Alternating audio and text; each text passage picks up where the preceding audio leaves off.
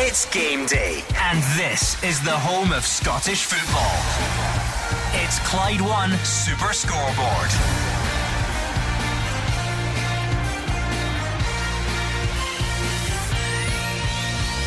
Good afternoon and welcome to Clyde 1 Super Scoreboard on a big Saturday in the Scottish Premiership and beyond. There's a huge game between Motherwell and Hearts, with both managers in need of all 3 points.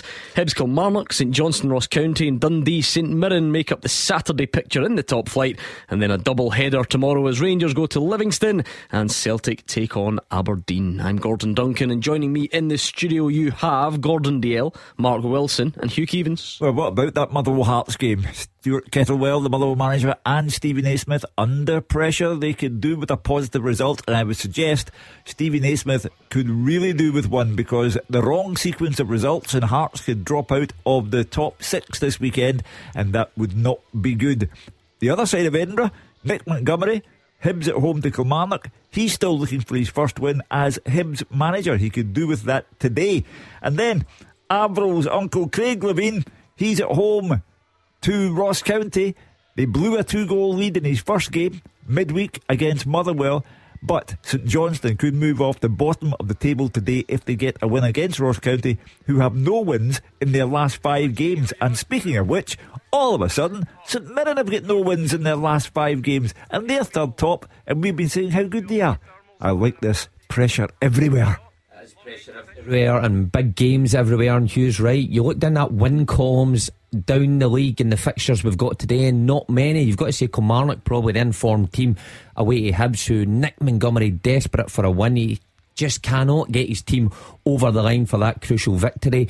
But no doubt, main pressure for part today, Motherwell v Hearts, where Stephen Naismith has to bounce back from elimination from the Cup, and Stuart Kettlewell, well, it was much more like the Motherwell last season in the second half against St Johnstone. Can they start the game that way? Malky Mackay desperate for a win. Also Dundee St Mirren. Dundee going along okay this season, but lacking consistency. But another top afternoon we've got to look forward to. Yeah, I'll keep it short and sweet. 4 terrific games, I think, ahead of us, Gordon, and plenty of goals for the guys all round about the country today. And you look even into the Championship. Good result, Dundee United last night away at the Pars.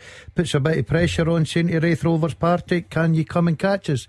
Looking forward to this afternoon's football. And a great weekend all round, Hugh Keevins. It's not often that the big two in Glasgow play on the same day. Sometimes when they're both in the Europa League, they're forced to do it on the Sunday, but both on telly tomorrow. The psychology of it all as the title race takes centre stage again, and of course through the lens of what happened in Europe during the week. Well, they're separated by 8 points. If Rangers win against Livy, and they will, even though the manager Philippe Clement says he would not have artificial pitches in his league if it was his league to deal with, that would reduce the lead that Celtic have to 5 points. Then Celtic play Aberdeen. Theoretically, Aberdeen 2 days less recovery time than Celtic. They've come back from playing in Greece on Thursday night. Celtic played on Tuesday night, and they're on the rebound from that 6-goal hammering. Has Brendan Rodgers tempted VAR fate by saying he would scrap it immediately? Will there be a big VAR call tomorrow at Celtic Park? This is when we actually get back to the football on the pitch this afternoon, Mark Wilson, because it was a busy week anyway. We had League Cup semi-finals last weekend, we had European action during the week, and then we threw in certain staples of the Scottish football argument, like debates about ticket allocations, pyrotechnics and VAR, all in the space of 1 week. Never a dull day. Never a dull moment, and it's filled the week nicely. But you're right, Gordon, all attention now turns to what really matters, and a lot of teams in there desperate to get 3 points, because like I said earlier, that consistency has been a problem for the majority of the league. But you look at Stuart Kettlewell, you look at Stephen Naismith, you look at Nick Montgomery and Craig Levein trying to piece something together. They could all do with 3 points this afternoon, so looking forward to it. OK, let's go around the grounds. 4 big games in the Scottish Premiership. Of course, that is just part of the picture. We'll keep you up to speed on all the other talking points as well. But let's start at Fir Park. It does have a game of the day feel, a pressurised situation mounting there, and Gabriel has the teams. Yeah, massive game here, Gordon, in the chilly sunshine of North Lanarkshire. As the boys in the studio have already said, it's a battle between two teams struggling for form and two managers who are starting to feel the heat and are desperate for 3 points. Let's start with the hosts, who are winless in 8. They've come crashing down since a stellar first 6 months under Stuart Kettlewell. Their last victory, it was against Hearts at Tynecastle 2 months ago. Now, I spoke to Kettlewell here on Thursday morning. He said the comeback draw against St Johnstone midweek was much more like his team. Hopefully it sparks his side into life and reignites their campaign. He makes just one change from that draw a few days ago. It's Bear in for Spencer, who drops to the bench. So as a forward coming in for a left back, it could be a change of formation, Gordon, perhaps a 4-3-3. I'll run you through the 11. It's Liam Kelly in goal, a defence of Stephen O'Donnell, Callum Butcher, Shane Blaney and Dan Casey. Harry Payton, Blair Spittle and Callum Slatter will be in midfield, with Mika Beeritt, Theo Bear and Connor Wilkinson all up top. Very attacking. John Obika is back amongst the substitutes, along with Oxborough, Shaw, Gent, Spencer, Wells, Ross, Mugabe and Stravkovsky. Hearts, they are also struggling. Only 1 win in 5, although 3 of those matches were against the Old Firm. They're still in 5th place, and a win here can push them up the table. These are the kind of games that Stephen Naismith needs to win if he wants to make his team one that will finish in the European places. But as Hugh just said, a loss could see them drop into the bottom half. That is not where the Tynecastle outfit see themselves at all. And now Naismith makes 3 changes to the loss at Hampden last weekend. Civic, Grant and Vargas all drop to the bench. Forrest, Lowry and Boyce come in. So it's an attacking team as well for the Jambos. It'll be the usual 3-4-3 formation. Xander Clark in goal, a back 3 of Frankie Kent, Kai Rolls and Stephen Kingsley. Alan Forrest will be on one side with Alex Cochran on the other. Cal Neuvenhoff and Benny Beningame in the middle. Liam Boyce and Alex Lowry will play behind Lawrence Shankland. Substitutes: McGovern, Haring, Grant, Oda, Devlin, Halliday, Civic, Tagawa and Vargas. The referee here is Dave Monroe. Kevin Clancy is on the VAR and kickoff is 50 minutes away. How big is that one, Gordon Dalziel? You've got your finger on the pulse. You were nodding like the Churchill dog when Gabriel said that it was chilly and sunny in North Lanarkshire, that being your part of the world. How important is the football match? Massive for both clubs. You know, you look at Hearts, struggled against Livingston, got the win but got the 3 points. Motherwell, on the other hand, are having to dig deep, coming back from 2-0 down, coming back from 3-1 and 2-0 down at home just to salvage draws. They lost 7 goals in the last 2 home games. I think Gabs will get plenty of goals, plenty of entertainment. I really couldn't call it, because you can't make a case for any of the teams this afternoon. I think it's about levels of expectation. With respect, Motherwell's level of expectation is lower than Hearts. Hearts think of themselves as the third force in Scottish football. They have a magnificent stadium with a massive fan base, but they are not playing like a team who have a massive fan base and a magnificent stadium. And Stephen Naismith has to bring Hearts to a more respectable position in the league table. And if he does drop out of the top 6 this weekend, trouble. Well, I will say, Hugh, just quickly, I know what you're saying. You're pointing probably more pressure at Hearts because of the size of the club, but Mother's point of view, you can't just keep not winning games. If they don't win today, their next game's away to Celtic at Celtic Park. So all of a sudden you're into double figures if you don't get anything out next 2 games. You can't keep going along the roads like that. No. Let's go to our next venue then. Some crackers this afternoon, it has to be said. Avril Lavigne's Uncle Craig, as Hugh Keevins now calls him. He's got another home game in charge, this one against Ross County, watched by Roger Hanna. Yeah, and he's here this afternoon with St Johnstone. Still 2 points adrift of Livingston with a game in hand at the bottom after starting a new era here at McDermott Park with that 2-2 draw at home to Motherwell on Tuesday night. They defeated Kilmarnock here under Alec Cleland the previous midweek, and they know a home win today, Gordon, would lift them above both Livy and County and out of the drop zone. Nicky Clark's been a key figure in this mini renaissance for the Saints. 3 goals in those last 2 games, and he's also responsible for my favourite statistic of the week. When he played on Tuesday night, it meant his last 4 appearances for St Johnstone had come under 4 different managers: Lavigne, Cleland, Stevie McLean and Callum Davidson. And he really is an important figure going forward with Chris Kane up the top. County beat McLean St Johnstone 2-0 at Dingwall in August.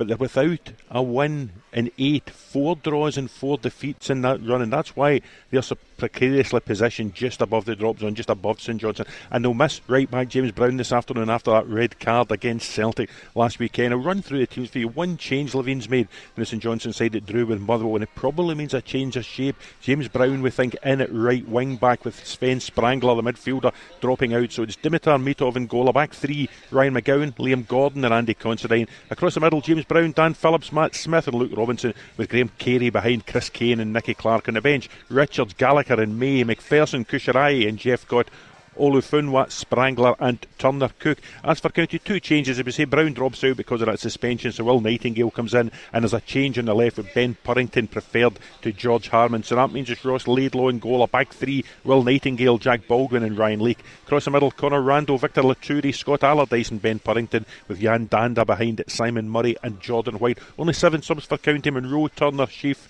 Harman, High, Samuel and Reid. The referee is Nick Walsh, and the VAR this afternoon, Ewan Anderson.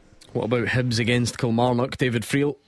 Yeah, Gordon, I just feel as if Hibs are in a bit of a strange situation right now. I turned up at Easter Road a bit early, bumped into an old friend who spent 5 minutes basically telling me how good Nick Montgomery's been, how a breath of fresh air, great football, he likes the way he talks, but then finished off by saying, but he really needs to start winning games, and I think that sums it up. Hibs are 7 games without a win at present, 5 draws in there obviously, but it's not been a good week for Nick Montgomery, losing the Viaplay Cup semi-final last weekend. Aberdeen down to 10 men, still won, and then they threw away a lead against St Mirren in midweek in injury time, also drew 2 weeks. So looks as if the new Hibs manager has made an impact, but he's only won 1 of his 8 league games so far, and that was against St Johnstone, who at that time everybody were beating. Hibs are drawn with Ross County, Dundee here in the last 6 weeks, so I think it's understandable against a Killie team who never win on the road that Hibs fans will want to see a win today. And just as a wee aside, I know Lee Johnson had to go, his time is up, but after 12 games last season, Hibs are actually 5 points better off than they are right now. They're 8th in the table at the moment, they're only 4 points above St Johnstone, who have a game in hand. So for all Nick Montgomery's impressing people and he's not panicking, says that wins will come, I think it isn't going to get a free pass on results forever, and Hibs really need to start winning games. He's made 2 changes from that St Mirren game. Roy Whittaker and Eli Ewan drop out, Lewis Miller and Martin Boyle are in. Looks like a 4-2-3-1 for Hibs. David Marshall in goals, Lewis Miller, Rocky Bashiri, Will Fish and Jordan Abita at the back. Dylan Levitt and Joe Newell will be at the base of the midfield, with Martin Boyle, Josh Campbell, Jair Tavares and Dylan Venti the front 4. Subs for Hibs are Wallacott, Ewan, Stevenson, Del Ferrier, Whittaker, Hanlon, Jego, Harbottle and Landers. As for Killie, as I said earlier, their troubles on the road are well documented. They're formidable at home, but they've only taken 2 points away from home in 5 games this season. Last year they only won twice away from Rugby Park. To make matters worse, they don't have a good record at Easter Road. They haven't actually won here since May 2014, so what we're talking 10 years ago.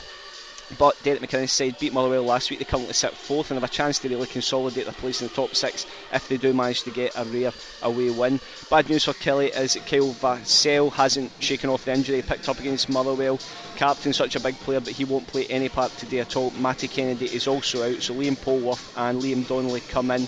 Killie, it's always a guessing game with Derek McInnes' formations. He might change it up today, but it looks like a 4-2-3-1 as well. Will Dennis in goals, Joe Wright, Lewis Mayo, Stuart Finlay and Robbie Dees at the back. Brad Lyons and Liam Donnelly in midfield, with David Watson in behind, Marley Watkins and Danny Armstrong and Liam Polworth on the wings. Subs for Killie are Glavin, Sanders, Davis, McKenzie, Kennedy, Murray, Warnock, Dallas and Cameron.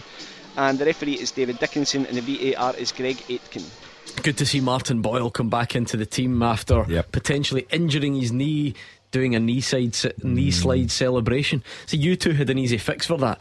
You, Mark Wilson, just never really scored, and you just that ludicrous celebration, that thing you did down on one knee and the sort of pointing for, as if you were proposing to someone again, and the finger point forward. That's how you. None of this knee slide stuff. Risk to your career. Keep it safe. Absolutely no chance whatsoever. I think I would have probably ended up like Martin Boyle. Would have been out for a few games. You couldn't knee slide on the pitches you used to play on. I don't think the pitches were made for that, to be honest with you. There'd have been a nosedive in, and then people with the legs try to pull the beak out the turf, I've got to say.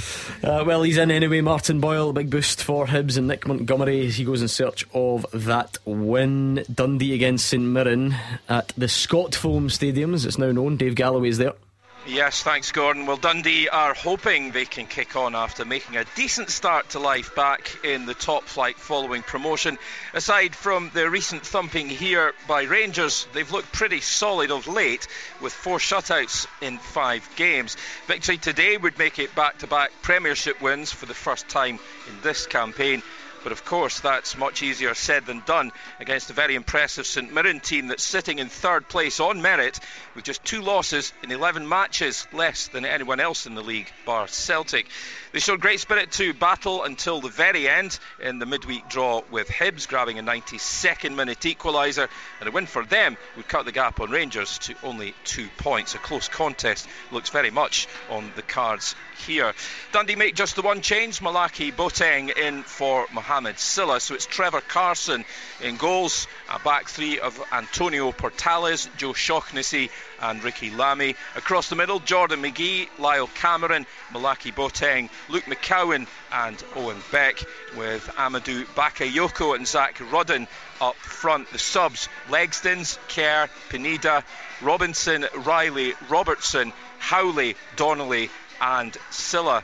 Just the one change for St Mirren as well. It's Kanu Bacchus replacing Mark O'Hara. So Zach Hemming in goals, a back 3 of Marcus Fraser, Alex Gogic and Richard Taylor. Midfield, Ryan Strain, Kanu Bacchus, Caelan Boyd-Muntz and Scott Tanzer. And in attack, Mikael Mandron, supported by Colin McMenamin and Greg Kilty. The subs are Minsky, Bolton, Flynn, Small, Dunn, Nakmani, Olusanya, Grieve and Jemison. The referee here at a gloriously sunny Dens Park, it's Matthew McDermott, and on VAR, Andrew Dallas. I'm sure it'll be quiet in the VAR front, never much drama to be had there. Speaking of which, at this time on a Saturday we usually look back on some of the week's biggest talking points, and we'll do it next. Action as it happens, and your reaction from 5 on the open line. This is Clyde One Super Scoreboard. Hugh Keevins, Gordon Dalziel, Mark Wilson are in the studio. We've got the team around the grounds in the Premiership today. 4 big games, 2 tomorrow. What more could you want from a weekend in the winter sunshine? We always take the chance to look back on this week's biggest talking points, at this stage on a Saturday. The truth is, there are too many to consider. I don't even know which one to go for. Why don't we go and keep it in a nice little tidy section? I'm sure we won't discuss it again all afternoon. For everyone's favourite topic, VAR. Roger Hannah, it seems to have reared its head when one of the most high profile managers in the league says if it was up to him, he would bin it. When you look around and see Stephen Robinson not disagreeing, when you look across Europe and the world of football and everyone seems to be losing patience a little bit, what's your own take on it? My own take on it is it's not quite what was sold to us, Gordon. Derek McInnes made that point earlier in the week when he was discussing VAR. He said managers at the very start, and it's been going, we've had it now since about 13 months, the managers were told at the start VAR wouldn't be intrusive, VAR wouldn't try and re-referee the game, VAR would be silent and in the background and would only intervene in serious cases of clear and obvious errors. And quite simply, that's not what's happening now. VAR is re-refereeing games, VAR is making mistakes, and it is more obtrusive in the games than it's ever been before. To be a pedant about it, Hugh Keevins, Roger's not wrong, 13 months, but world football has had it a lot longer than that, and it doesn't, this week or the last couple of weeks, maybe even the last couple of months, this doesn't feel like Scotland all of a sudden's got a bit of an issue with the way we do things. It feels a bit bigger than that. You look at the English Premier League with some proper procedural, easy for me to say, errors, and then trying to come out and be clear and transparent and admit when things go wrong. That doesn't really seem to be working either. Some of the biggest ones this week, it's all been centred around European competition, and we've had our own issues in international football. It doesn't feel like we're getting this wrong and everyone else is getting it right. It feels like overall people are starting to wonder what's going on. Yeah, we did the Mikel Arteta meltdown when Arsenal lost a late goal to Newcastle United, and I think he was absolutely correct. I don't think it was a goal. We had Ange Postecoglou saying that he didn't want games refereed in a studio 3 miles away from where they were taking place. And then we come back to Brendan Rodgers, as you said, one of the most high profile managers in our league, and he said he would scrap it. We had a caller last night who said that he'd given up his season ticket at Celtic because he's fed up with VAR and he can't take it anymore, so he's given the season ticket to his family to use. That people will be put off football. They're already put off by the pyrotechnics. There's evidence of people being put off by that and not going, and VAR is having the same effect. For me, it runs contrary to the spirit of the game. The game wasn't meant to be refereed in a studio and talking about calibrated lines and all the rest of it. It just does not feel right. I'd pull back on some of that slightly, because until such times as you can say, well, attendances are definitely down and it's because of X, Y or Z. But it has to start somewhere, Gordon. No, but it all sounds a bit speculative to say that people are not going because of our... I know one guy phoned in and said it, similar to pyrotechnics, and that just sounds a little bit of a leap. But anyway, we can get back to that. David, what have you made of this? Is this just a continuation of where we've been? Is it starting to feel any different now, or what's the script? No, my main bugbear was that, Gordon, when VAR was being brought in, I was a fan of it, I wanted it in. I still think in principle it's a good idea. I just don't like the way it's being used. You spoke about procedural things, that sort of stuff will happen. My main problem with VAR is that referees just don't have the courage to stand by their original real-time decisions. For me, you can talk about Dies and Mary, you can talk about the other ones, but if a referee sees something in real time, I thought Derek McInnes was quite good in this early in the week. They can feel what's happened, they can sense whether someone's going in to really hurt a player if he's not.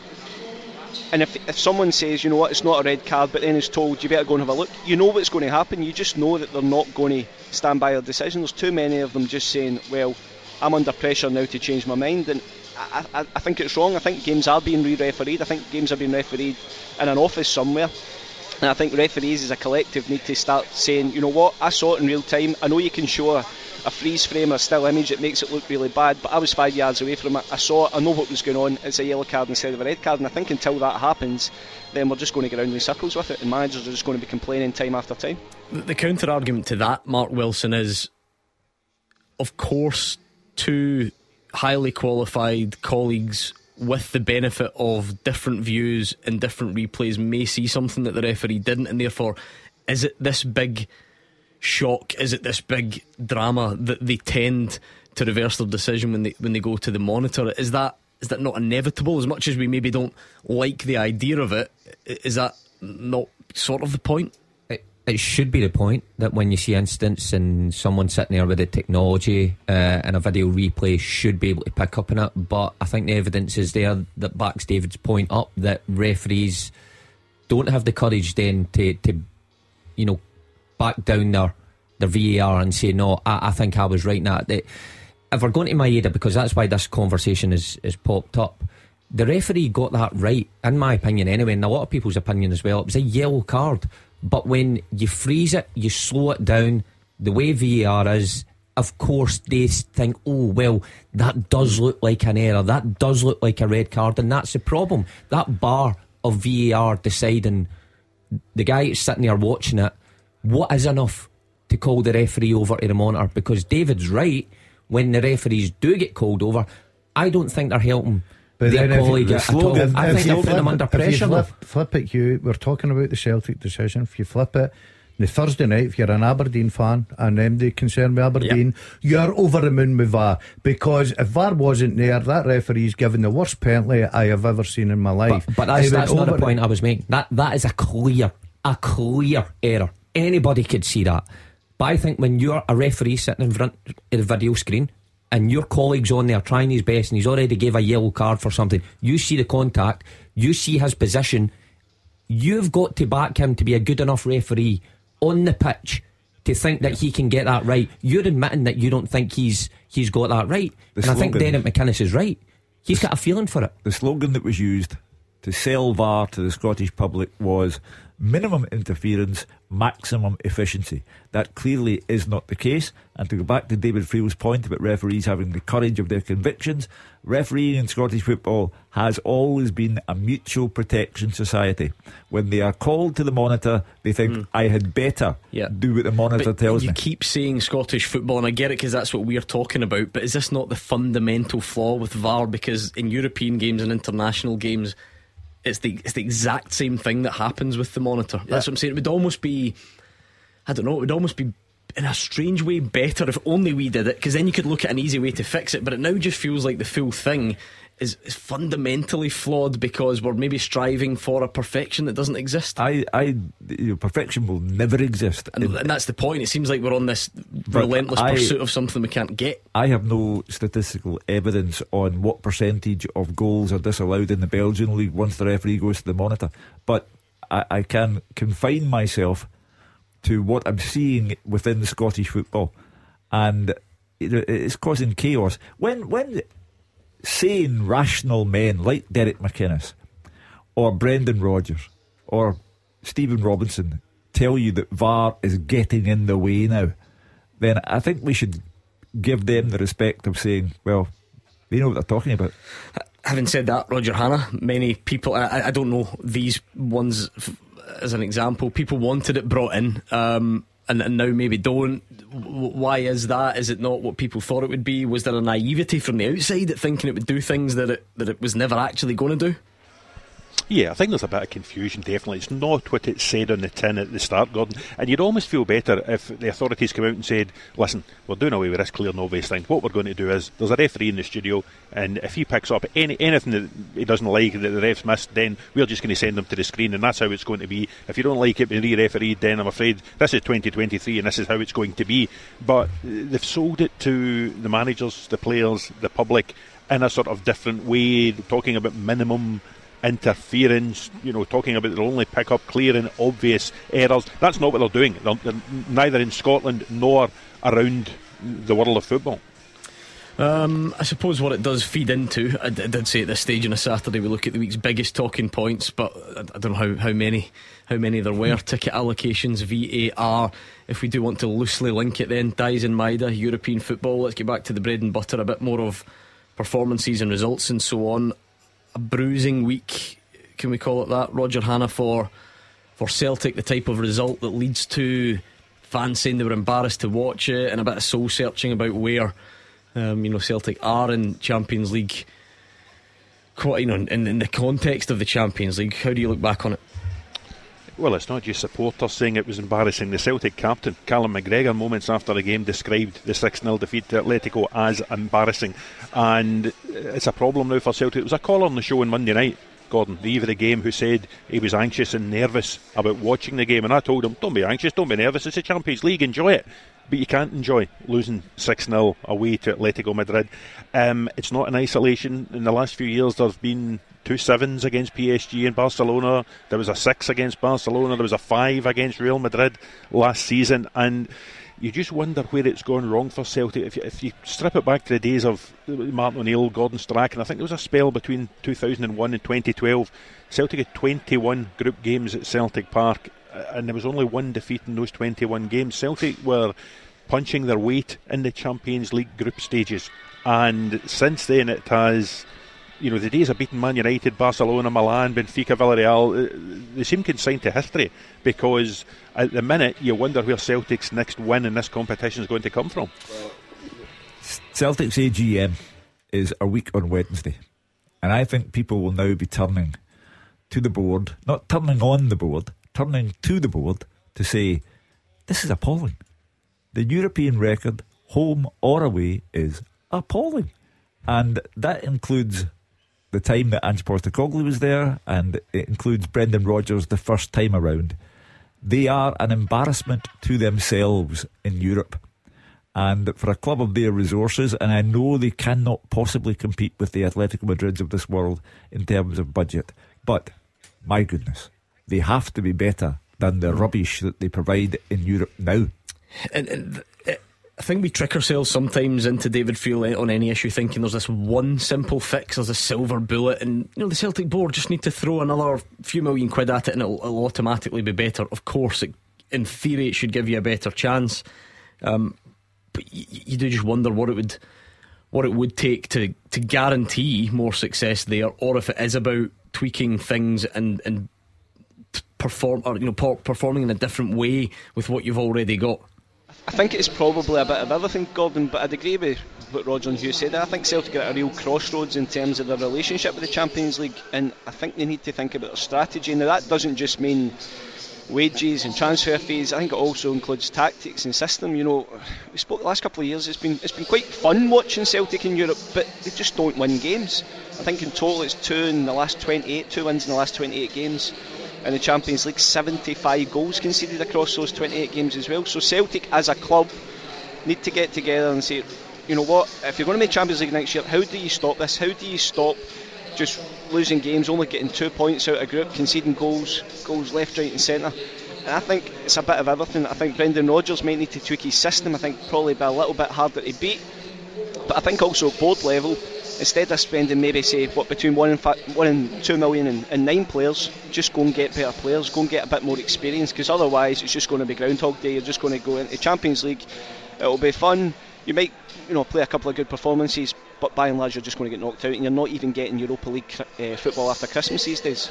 I suppose though, Mark, again we kind of treat them all as being the same type of challenge. There are different challenges even within the Champions League, and I'm not saying that Celtic fans would accept a 6-0 the other night, how could you? But had you as a Celtic team taken care of a much more winnable game at home to Lazio, when you're perfectly in control, you maybe somehow, we keep going back to this, something that Celtic don't ever seem to manage to do, you manage to grind something out, you get a point in Rotterdam. It's not brilliant, you get down to 10 men somewhere like Atletico Madrid, it's a really sore one, you take it in the chin, but you've got a body of work there. But it feels like failure to win winnable games, and then failure to come even remotely close against the big boys, and it's all adding to just a difficult picture. Yeah, that's certainly been the case this term, maybe a wee bit last term as well, and of course you need luck sometimes in those big games to go your way, but I've got to agree with David that when you look at Celtic in recent times in the Champions League,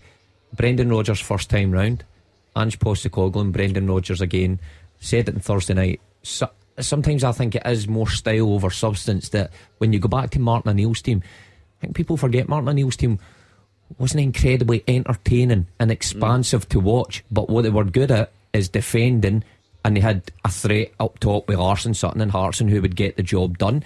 Strachan's team was the same, compact, but they had guys that would pop up, and fundamentally it was keeping things tight and staying in the game. I think that shifted, and you're seeing some of the scorelines that we've seen over the previous games. This is a genuine question, it's not loaded to disagree with you. Is it the same now? That is 20 years ago. I know it doesn't feel that way, and then it feels like yesterday, and that's why we're able to recall it and draw comparisons. 20 years is a long time. Do you think you can still do that?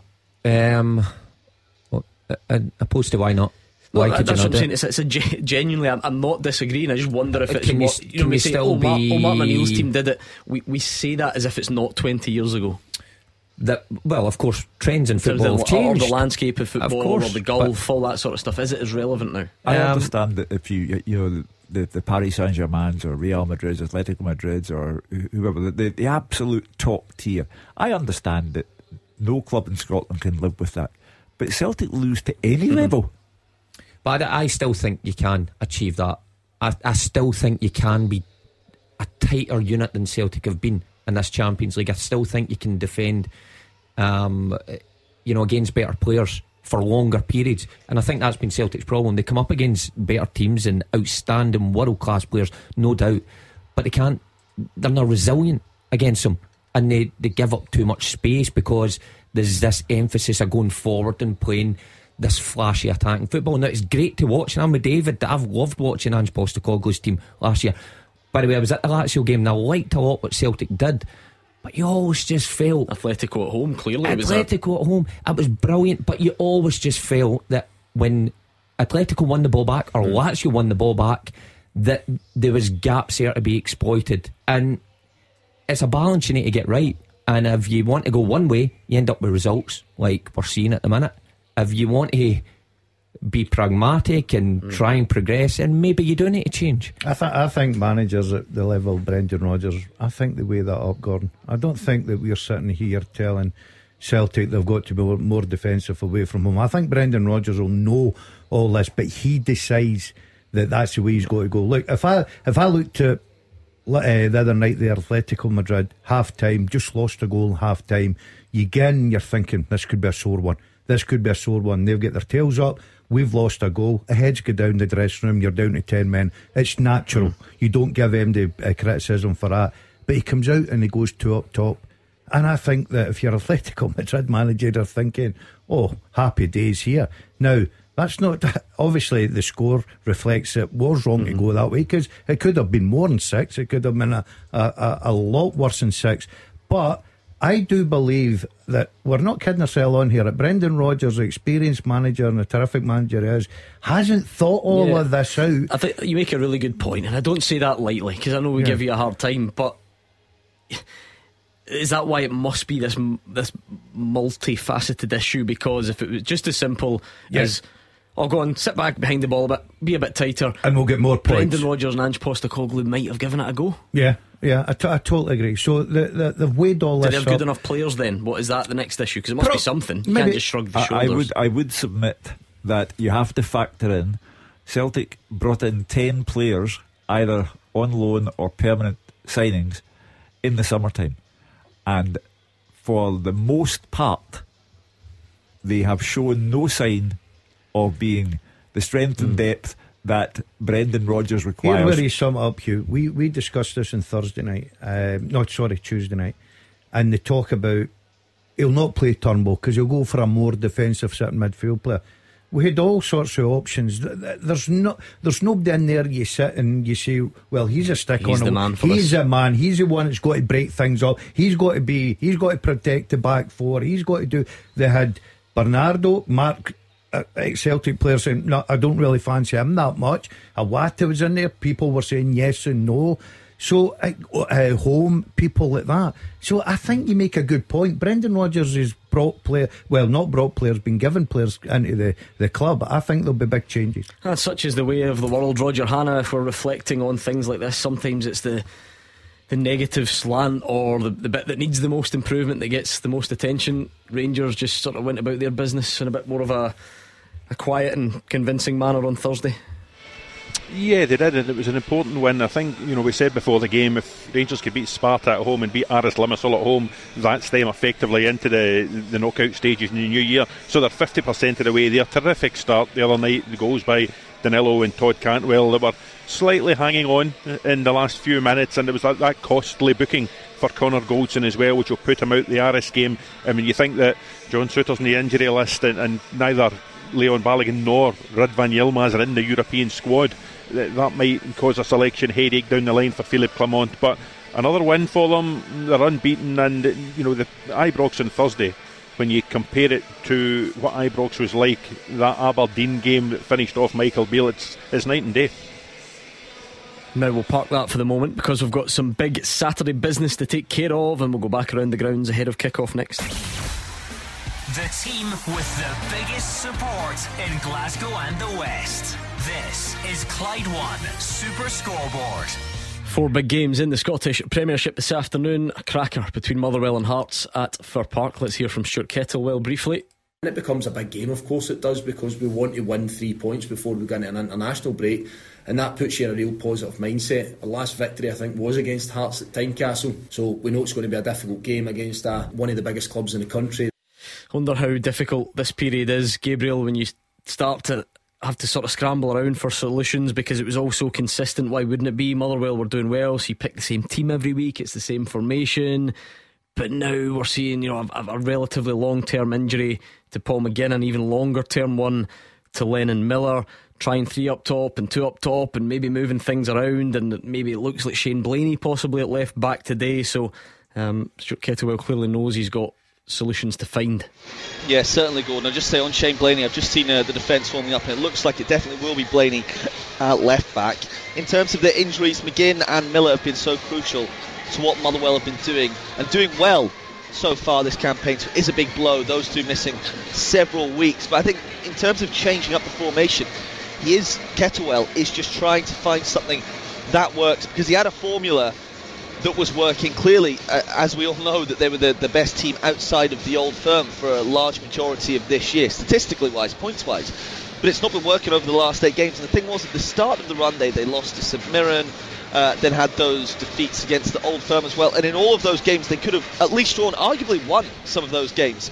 So I think that's why we saw him stick with the formation and tactics over this next spell. But now it's got to a point, 8 games without a win. He's starting to feel the heat. He's got to change something. But I like what we've seen today, Gordon, with 3 proper strikers on the park. He clearly wants goals, plenty of goals. Will we get that today? I hope so.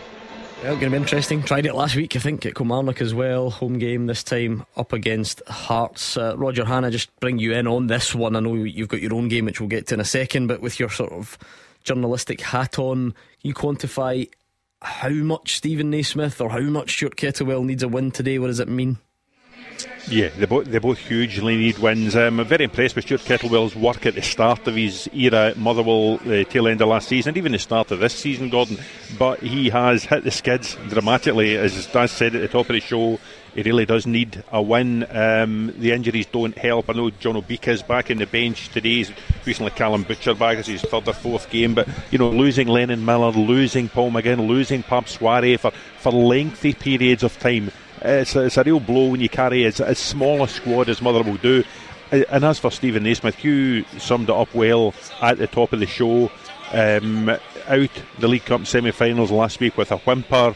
Not doing particularly well. It could slip out the top 6 if things go adversely for them at Fir Park this afternoon. Rumblings among the support. There was a story in one of the Edinburgh newspapers through the week of discontent among some of the board as well.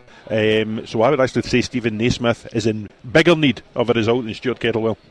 Well, it's going to be an interesting afternoon at Fir Park. But in your own game, Roger Hannah, I suppose if you're assessing that, then if you're looking at it from Motherwell's perspective, you think, okay, well, how in danger are they? Are there teams that are going to finish below them in the league? If you go down that sort of line, St Johnstone and Ross County, it's still so tight in that division. Chance for these two to show that it's not going to be a basement battle, even though David Friel, which we'll speak to in a minute, had St Johnstone written off a few weeks ago. Yeah, and if St Johnstone win today, as we said at the top of the show, and we're just going to go here, Gordon, actually to a minute's silence for remembrance. Of course, I'm forgetting it's getting that late in the day, I must admit. I didn't expect it at 8 minutes to 3. I thought we would go a bit closer to kick off, has to be said, Hugh Keevins. Yeah, unusual, but it's to be respected whatever time of day it takes place. It's a big game, that though, because St Johnstone, Gordon, you've seen the signs when you win your first, well, it wasn't under Craig Levein, but you win the first game post Stephen McLean and you then go 2 up in the second. You think, hold on a minute. But Motherwell fought back, and we need a bigger sample here. We need to see if there is going to be any significant improvement. Yeah, and the lure, as Hugh said earlier, of St Johnstone going off the bottom of the table, that gives you some confidence, especially a new manager coming in.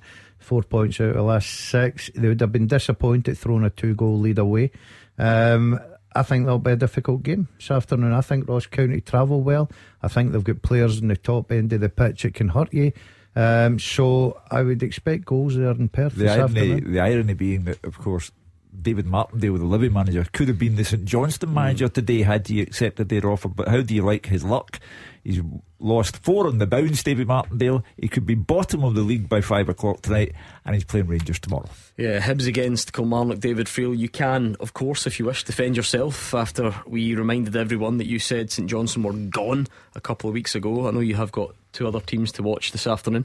I am going to stand by my prediction, Gordon. Wow. I'm going to don't back down, double exactly, down. Exactly, Lemmy, well done. Said. Yeah, I still think St Johnstone will go down. I still think the other teams are better. The game today, I just find it really intriguing in terms of what to expect from Hibs. There's so much attacking threat here, but I'm starting to think their defence is just letting them down one too many times. Big day for David Marshall and his back 4. Obviously, during the week. 92nd minute, Lewis Jameson equaliser for St Mirren. We all saw the Bojan Majorski goal for Aberdeen's 10 men last week, and then obviously the Ross County game as well when Hibs threw away a 2-0 lead. So yeah, I think it's a big day for them. And I think Kilmarnock, you look at the team lineup, I'll probably use the word sturdy to sum up Kilmarnock today. I think they'll be very resilient, very structured, very organised, and they'll get in about Hibs. You know, I'm really looking forward to seeing young David Watson again in the middle of the park. Gordon, we all bemoan the lack of kind of young talent coming through in Scotland and getting a chance, but every time I see him he's just so impressive. Last week against Motherwell he was everywhere. Dermot McInnes obviously high hopes for him. He's still only 18, so he'll be playing, he'll be rampaging about Easter Road today, so it's all set up for a good one here. Yeah, let's hear from Derek McInnes then ahead of that game. Nick, his first game was against us, and it's clear he's what he wants from his team. They've got a clear identity what they want to be. They normally try and play like a 4-2-4 effectively, very attack minded, and they've got players that, when those attacking players are on top of their game, can cause you problems. So we're well aware of the abilities of Hibs. We've got an understanding roughly how they want to play under Nick, and hopefully we can be good enough to overcome that. Let's hear from Stephen Robinson, because Dundee St Mirren is a fascinating one as well. I think they've signed Premiership players. You know, as I say, Tony's signed a lot of players. He's been around the Scottish game a long time. He's got a lot of contacts, and I think it's credit to him. He's signed very well, and as I say, he's signed seasoned SPL players that have come in and hit the ground running. So, you know, that's credit to them. It'll be a tough game for us, but we've been decent away from home. We've managed to rectify the things that were causing us problems last year, and we need to continue to do that. I wonder how many teams in our top flight are genuinely delighted with their start to the season. I feel like maybe St Mirren, Kilmarnock. Would there be any others? Because Celtic are top, but they've got really high standards and they're out of a cup. Rangers are sort of getting there, but they can't be delighted overall because they had to sack a manager. Maybe Dundee, but I wonder if there's anyone who's actually purely satisfied with their start to the season other than St Mirren and maybe Kelly. Don't think so, because this is a league. I'm excluding Celtic and Rangers here. This is a league of 10 teams who can, as this season's progress has shown, move up the league on not very much. You know, say St Mirren all of a sudden haven't won in their last 5 games. Ross County haven't won in their last 5 games.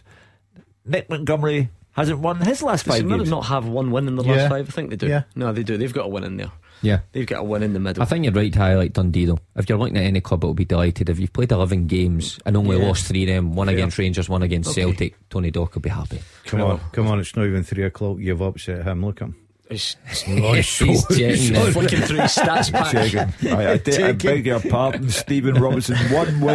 One win in 5. Your jacket is not yet on the sugarly peg, but it's moving closer. Well, what a big afternoon this could be. Teams needing wins across the division, and we'll get the kickoffs next.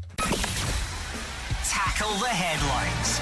0141 951 1025. Clyde One Super Scoreboard.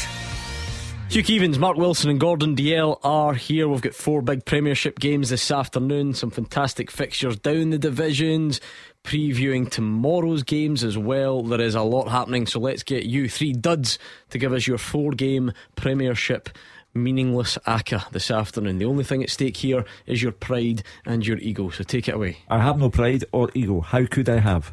I am going for Motherwell Hearts to be a draw, Hibernian to get the first win of Nick Montgomery's time there, St Johnstone losing to Ross County, and St Mirren winning at Dundee.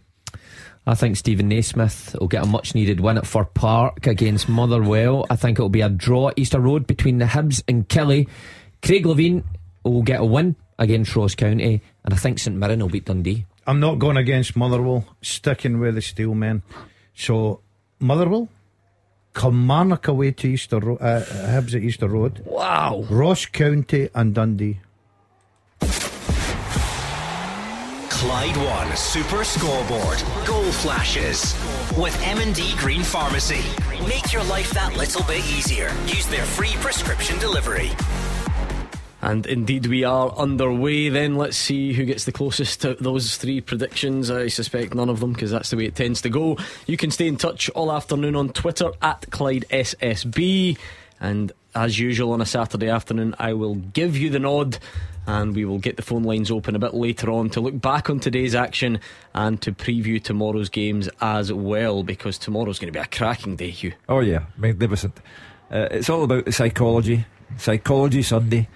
Rangers 8 points behind Celtic. They will beat Livingston, who are now 4 losses on the bounce, and will be perhaps bottom of the league table before it even kicks off.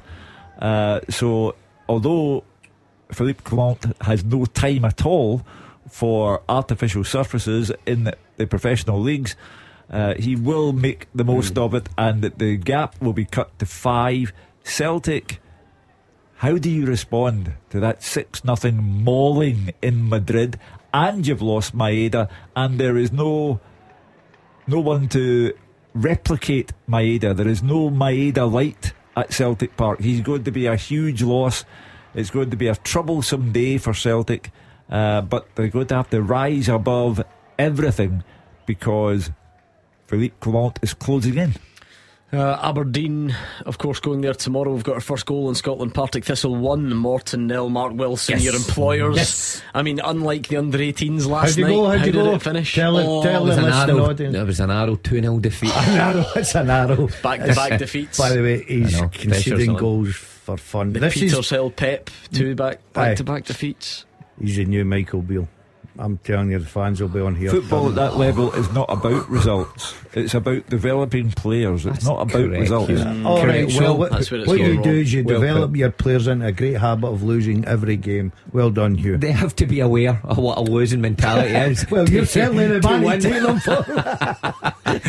Yeah, No better they teacher. played- they played very trouble. well. That's the trouble with the media today. There's Gordon Dalziel, media member, 2 games into the Wilson reign in What a Partick mate. Thistle, and he's Exactly. already started to criticise. You see, what chance have we got? Yeah, that's the media. You've That's got a a- mainstream media You've for got you. a 33% win rate, which is roughly the same as your Beat the Pundit win rate this season. It's alright, I'm happy with that. If when it you drops below 30, When you look at it that way, I'll say, no. I'm What coming good along. I'm ideas. coming along to next game. No. You're. I need to sort you out here. I need to steer you in the right direction. imagine him turning up my shirt and tie, Oh, like he did at St Mirren the My other new night. coat. Aye, that's your level. Those days are gone. The old shirt and ties are gone. Look, you In turn fact, up. You I turn seen up a respectable. Postecoglou with a shirt and tie on today. Respectable. So Did he have a New Balance jacket over the top of it? And he was managing. He wasn't just where did you get that spectating. New Balance There's jacket, Fred? a great story to it, and I can't tell. Who's gave you it for free? Well, I never bought it, but it's came from different avenues. I just love the thought Doesn't of he it. go Right? with his shirt and tie? It's just him in the suit? in the mirror, right, Dazzler? Big night out. It's a big night out at St Mirren. Yeah. Where's my tie? Right, hold on.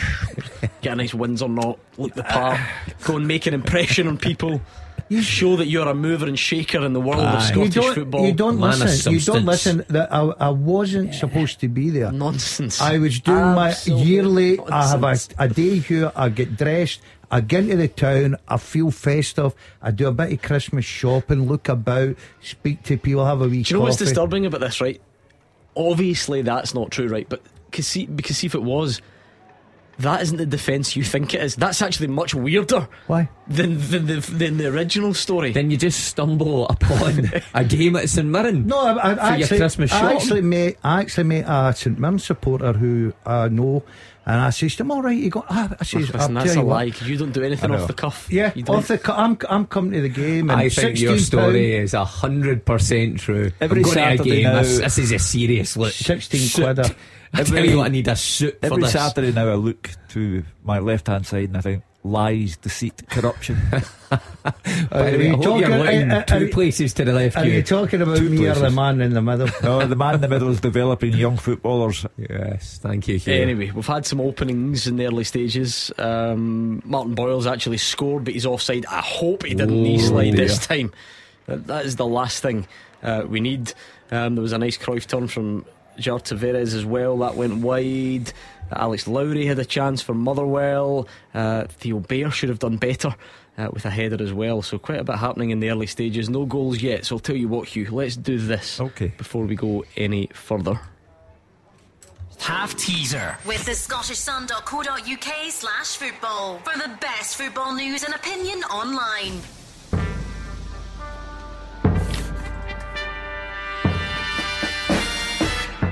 excluding Ange Postecoglou, Ange isn't in it.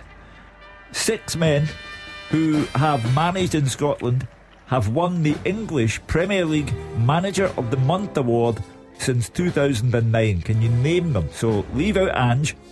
6 men who have managed in Scotland have won the English Premier League Manager of the Month award since 2009. Who are they? Yeah, Ange's done it 3 times in a row, but lost today, a late double from Wolves. Wolves did a Celtic on Ange. They did indeed. So that's a great question, that. At Clyde SSB, it's tough, it's doable, there's nothing from left field. You can all manage a good attempt at that, I think. So at Clyde SSB, get all your answers down on one tweet, fire them over to at Clyde SSB, and we'll see who is the winner. If you'd like to see the question written down, you'll also find it there on the Twitter feed as well, although I will remind you sporadically as the afternoon progresses. To explain that remark, Wolves were 1 down to Tottenham into the period of time added on and scored twice. So when Ange was at Celtic, he had a habit of doing things like that. But Wolves have done a Celtic on Ange. Trying to tell me that Spurs did in fact stop this afternoon? They appear to have. It was certainly a dramatic end. We just caught the end of it as we were coming into the studio. East Fife 0, Dumbarton 1. Calvin Orsi with the goal there, as the visitors take the lead against East Fife. I told you already about that Partick Thistle goal as well. So they're the only 2, I think, in Scottish football at the moment. And of course we will keep you up to speed on anything that does happen, particularly in those featured games that we've got as well. So Motherwell have started brightly, which I'm sure Stuart Kettlewell will be happy with, but similarly he would take a rank rotten performance and a win. That goes without saying. So Liam Donnelly's got a chance for Kilmarnock. Nice touch from a corner, kind of swiveled and hits it over the bar in the end. Danny Armstrong started that one lively there for Kilmarnock, as he usually does. Now is not the time. Goals in that one. Now's not the time to worry about artistic merit.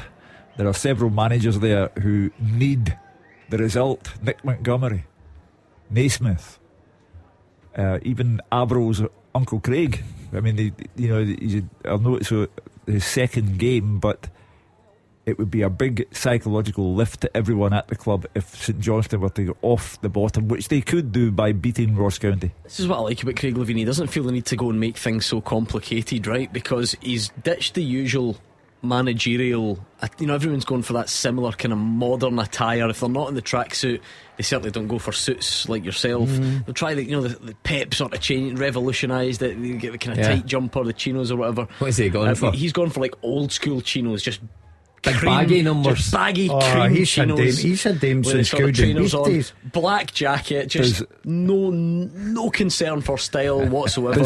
Just go out there and try and get the job done. Does Craig Levein remind you of a geography teacher?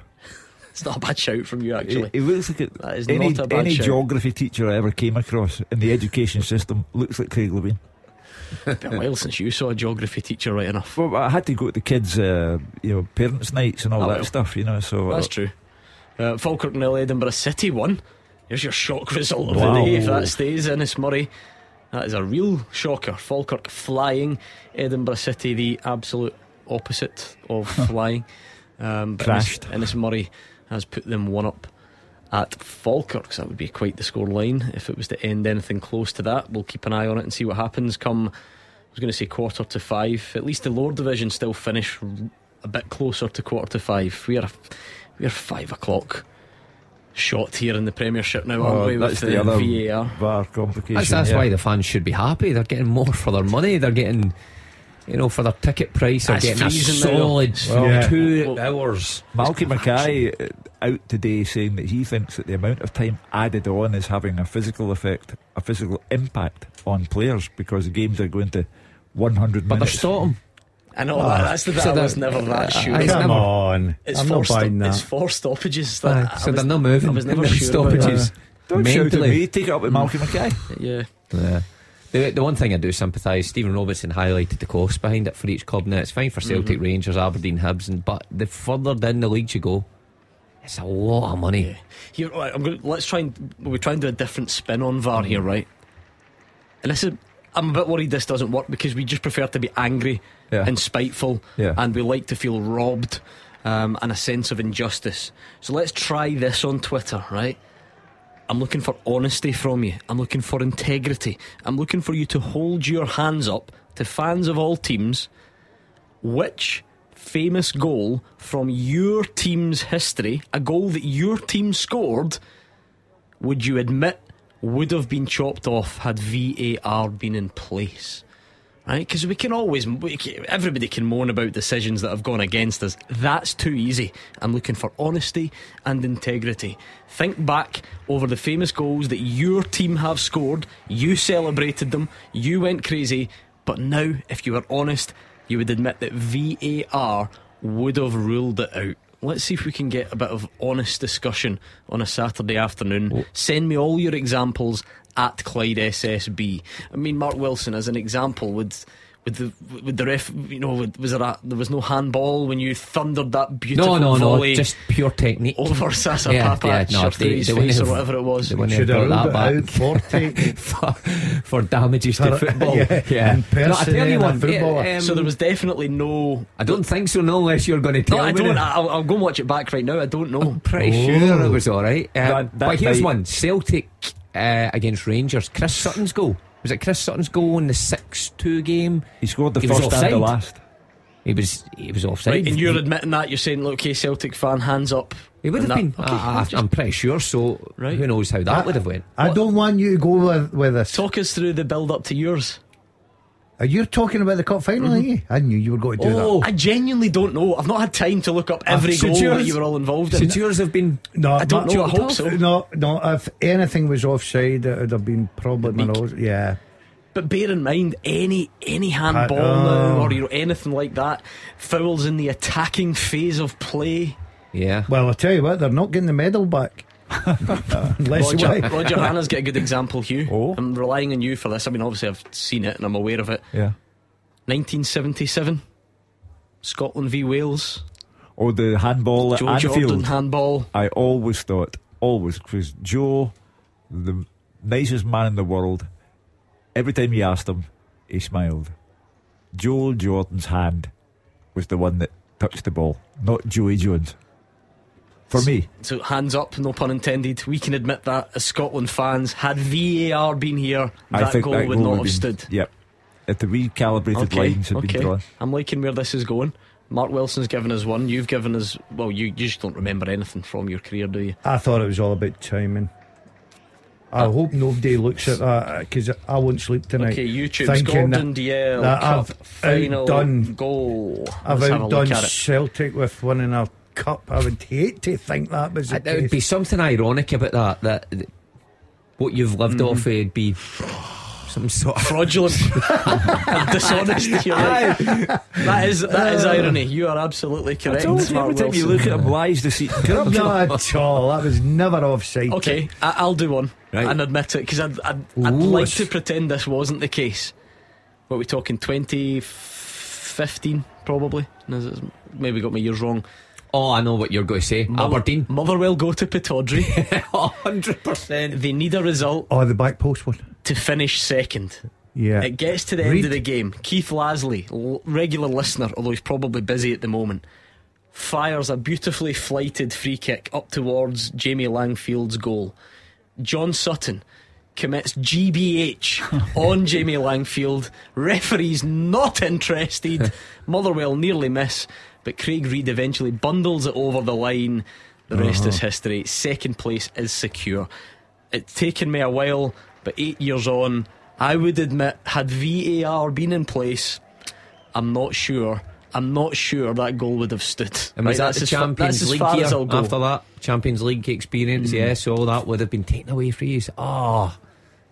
What a kick in the goalkeepers get protected. Who was at Aberdeen? Would Aberdeen finish second in the league that year? Disgraceful. Yeah. Full disclosure from Gordon Duncan. Yep, there we go. Honesty. We're honest individuals. We don't mind that, and I want to see how many examples you can come up with as well. Let's see what you've got for us there, because I think we can just about do honesty. Surely we can do that. I think offsides. By the way, I was way out in the. I don't know why I had that year in my head. I think it was 2012, was it? Yeah, I think it might have been. It was 2012. No, I'm getting mixed up with a few different games. I think you're right. I think 2014-15 ran a bit then. The year's not important. It's the circumstances that are important.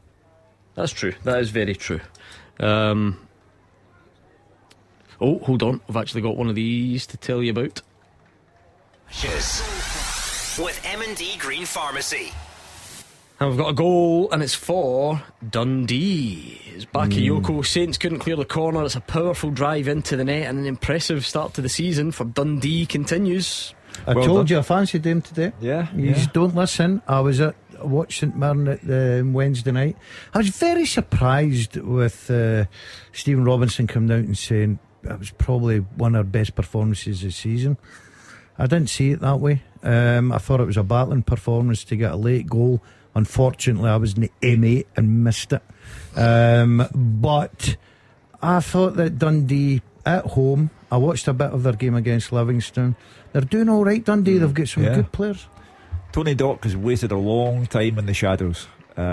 Formed a great partnership with Derek McInnes, but he stepped out and stepped up.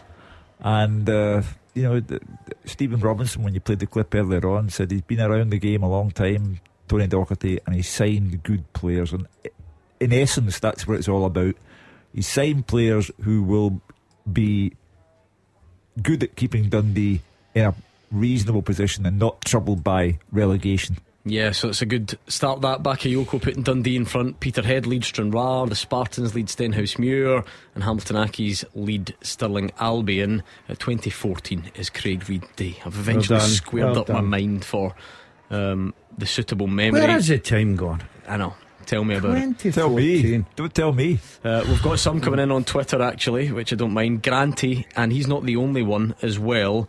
Scott Kane on Twitter saying Chris Julian League Cup final against Rangers was definitely offside, which makes it even better. He says, and sometimes that's the way it works. So let's see what else we've got there. If they'd drawn the wee line, he probably would have been. John the Bomb tweeted, say a Stephen Craig. It's a throw in. I do remember this. I think this sealed top 6 for Motherwell. I can't remember what the sort of indiscretion would be, but he famously opened the gate and went into the east stand to run out and then take the throw, which you're probably not allowed to do now that I think about it. Would VAR be in the rules? Pulled that back? I won't be in the rules. No, but somebody's left the ground. I don't know if it's that or whether it was a long throw, and I think a bit of debate about whether it actually touched anyone. I think that's maybe where John the Bomb's going. He can tell me more. Just kind of bounced in the box and ended up going in into the back of the net. So there we go. See if that happens, I think it should be allowed to stand because it's such poor defending and goalkeeping. No, have you not seen what's the clip from the other night? Did you not see it? I can't remember which league it is. So it's an indirect free kick, right? But only maybe like 40 yards out. It goes to kind of whip across in, and unbelievable presence of mind from the goalkeeper. It bounces on his 6-yard line, so he just moves out the way and lets it go in because he knows it's not touched anyone. Really? Unbelievable. You're heart in your mouth. I take it the other team must have celebrated it. They couldn't have been as quick. It happened quite quickly, but he just moves right out the way. But if he tries that, if it hits him, if he just skiffs his chest and goes in, you're in trouble. So Airdrie in front against Arbroath 1-0. They are indeed. I love that name, Liam McStravick, who has scored for Airdrie. Right, just you two talk amongst yourselves. Oh, by the way, I think some crackers coming in. I think there is a hint of offside about your goal against Celtic. Don't start that. Yes, I knew it. A minute. You've opened a can of worms. Right, do you know what I need here? Calibrated lines. That is what I need. And I can't really the camera angle. So who's that? Is that Jason Dare? Jason Dare with the shuffle, the left foot. Yeah, I've just made that move in time. And do you know something? I think there's a chance. I taught that throughout my career to younger players coming through the ranks. I think there is a chance. Timing of the run. When the ball hits your boot, boom, you're in. It's just the pace. Remember, I was that very your quick. coaching point? Yeah. As soon as that ball hits somebody's boot, you're boom, in. You're in. I think there is a chance. The reward's yours. Anyway, keep that going. Gutted Let's if see. you found that out. I would be more pleased if I found that out. Let's see if we can be honest and forthright. So all the negativity, all the arguing about VAR, I'm wondering which goal that your team scored would have been ruled out due to VAR. You can admit it now because it's all in the history books. For some people, as they've said, it might even make it better for you. So which goal that your team scored would you admit would have been ruled out had VAR been in operation? I've given you Craig Reid's famous goal for Motherwell to finish second ahead of Aberdeen. Fine, I can admit it. Mark Wilson He's giving you Chris Sutton's in the 6-2. We think Gordon Dalziel, the most famous goal of his entire career, might have been offside. We don't think that at all. Discredited. You actually take you take my history away from me and everything. You've killed me on this show. What are you going to do on the 30th anniversary of that goal? Have you Wraitherwell's got things planned? I've no idea, Hugh. I don't next get year, involved isn't it? It's next year, yeah. Chris is on. Chris is a Rangers fan. He says the foul on Kirk Broadfoot that Willie Collum awarded for a penalty without seeing the incident. 100%. Hey, this is not about crying about injustice. 100%. Hold on. This is Chris is a Rangers fan. Yeah, this is his memory to well own. brought up, okay, Chris. He says Big Kenny then scored the penalty. That was outrageous. And we can admit it now. Willie Collum will go down in history as the man who said he heard contact. I tell you what would have happened there. He would have been called over to the monitor and just done something abnormal and stuck with his decision. That's what Willie would have done in that situation. Rogers is here for 10 in a row, so no doubt which team this tweeter supports. Massimo Donati's winner in the Champions League against Shakhtar Donetsk. Were you involved? No.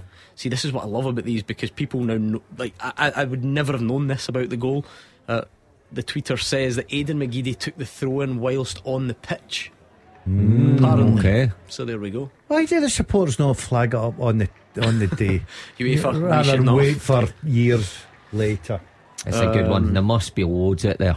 Yeah, I'm enjoying it. Spalding Hoop says the 1989 Scottish Cup final. You know where that one's going. Yeah. Joe Miller. It was a Rangers throw-in. It was too. It was you. This is where, because this is just supposed to be a bit of fun, right? I don't really want to get caught up in the semantics of it. But VAR wouldn't have intervened there because the attacking phase of play, that sort of stuff.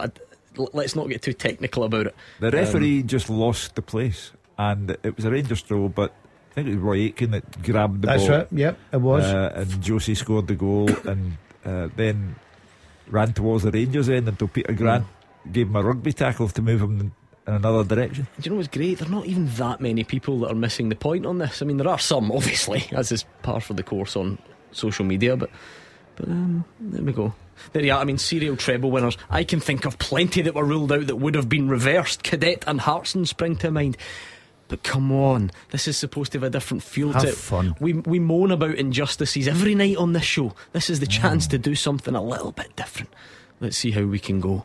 Any more goals going in at the moment? No. I don't think so. None in our Scottish divisions anyway. Conor McMenamin's dragged a shot wide. St Mirren good possession but creating little. They are a goal down. David Friel's actually taken a screenshot of the goal you scored.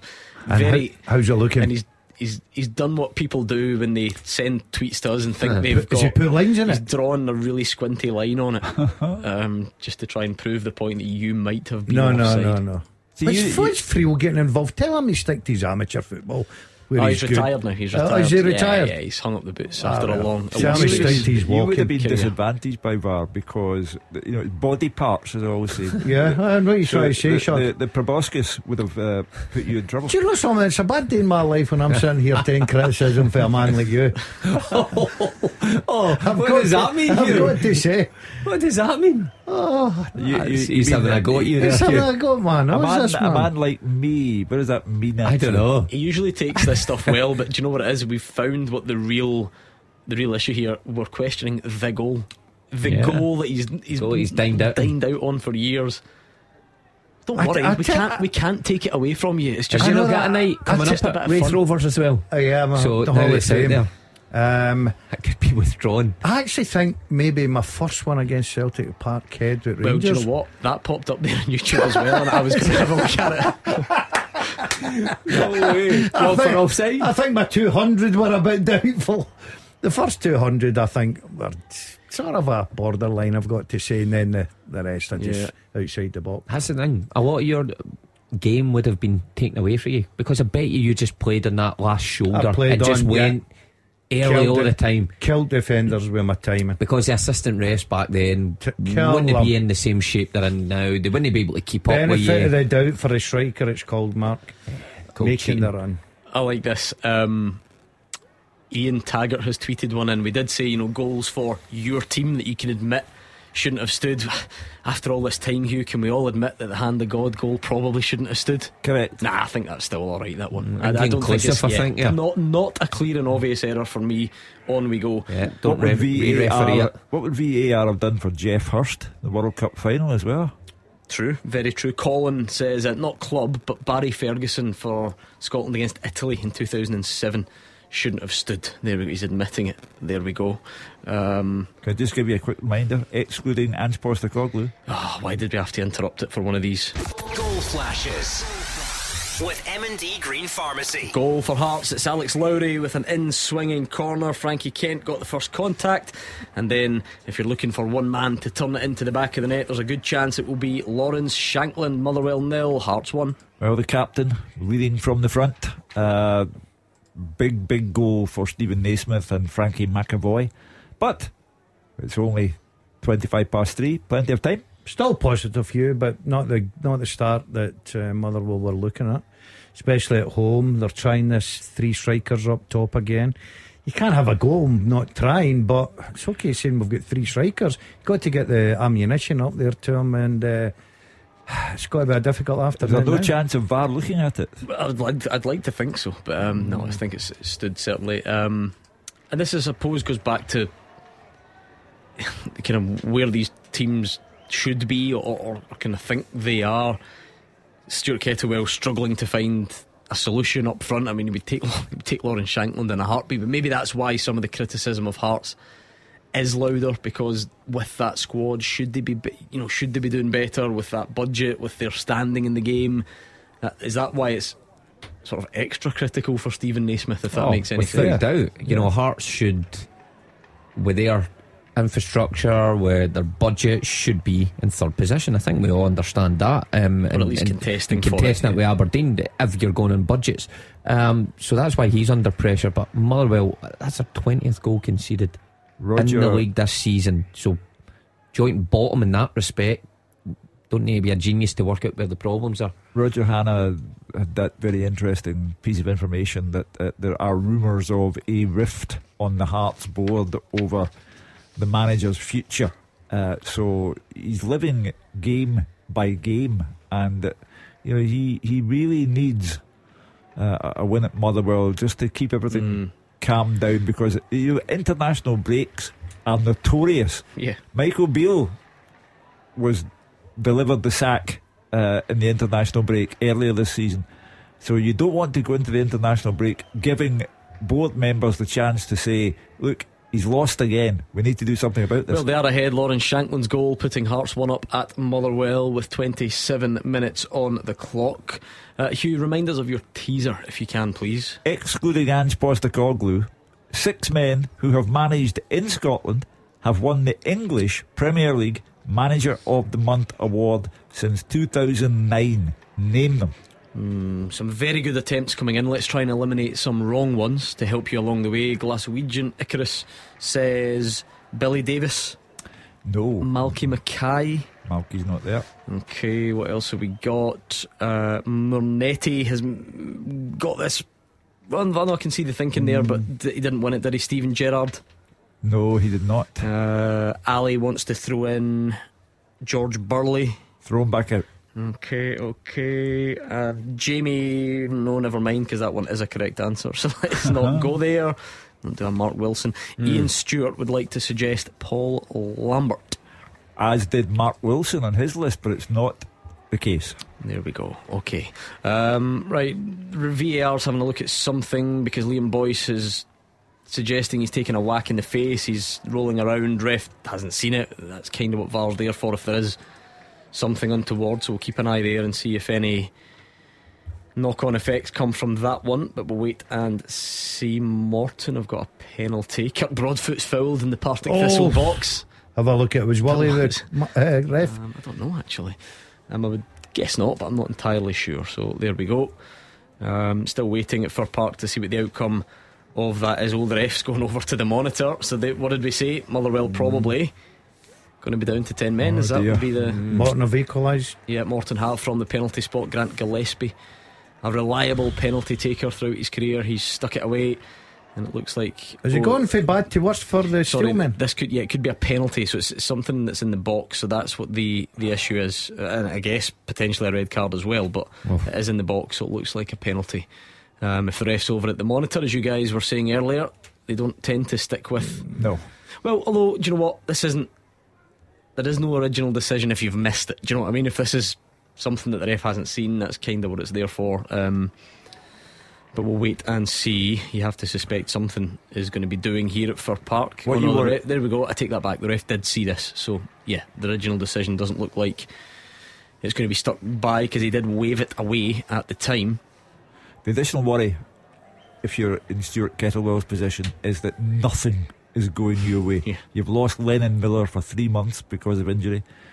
You had other Palmer other bad injuries on top of a very poor run of form, and now VAR may be on your case as well. And then you're talking about the international break. Right after that, you go to Celtic Park. Yeah.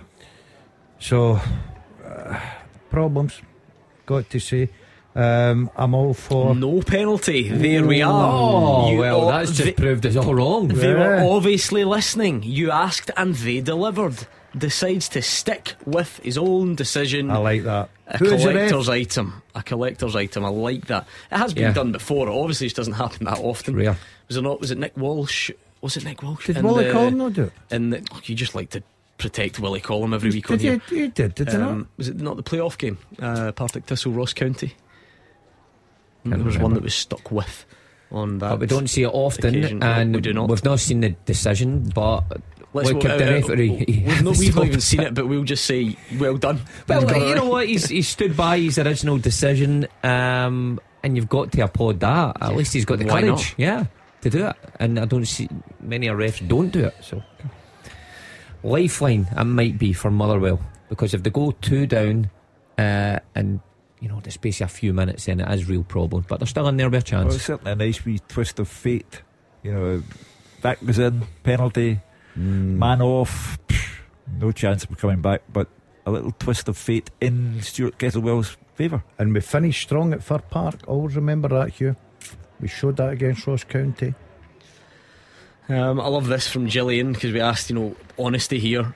Which goal from your team's history you celebrated it at the time, but you would admit now that VAR would have ruled it out? Gillian says years ago Aki's had a shot go wide. It ended up behind the goal. The ball boy behind the goal put it under the net, and the referee gave the goal. I'd like to see that. Well done, the ball boy. Certainly sounds good to me. I'm happy with that. Luke Reynolds says Chris Commons against Dundee United at Hampden, Scottish Cup semi-final. I can't remember it. No, I must admit I don't. It's not one that springs to mind, but I will take Luke's word for it, because you're not going to make this up. It's your own team, isn't it? It's just taking a lot for people to admit this stuff. No way in this world Chris would ever admit it. Oh, there's one from Michael. This is big. Are you sure you want to do this? He says Hartson against Celta Vigo would have been ruled out for a foul on the defender. Celtic would have lost the tie and not made it to Seville. He says, Michael, you're taking that a bit far, I must admit. But I did ask for honesty and integrity. But there we go. Lots of Celtic fans admitting, saying Christopher Julian. Right, okay, don't mind it, I'll admit it was offside. Inverness have taken the lead against Ayr United. There was always the feeling that this would turn out to be a good signing for the Championship at that level. David Witherspoon. Oh, it's a terrific signing. 32 minutes on the clock, he has scored. Big Dunk still unbeaten as the Cali Thistle manager, and he's clearly loving life in that part of the world. Okay, John Witherspoon sent this one. It's not a goal, but it's in the spirit of a decision that favoured his team that he's admitting, and he sent video footage as well, which is even better. Friend of the show Charlie Mulgrew sent off Kyle Lafferty, the headbutt that never was. Remember that? So John's obviously a Rangers fan, and he's saying, right, okay, I'll admit it. I'll admit that because Walter Smith apologised that night on behalf of the club because of what Kyle Lafferty did. So Walter, an honest man.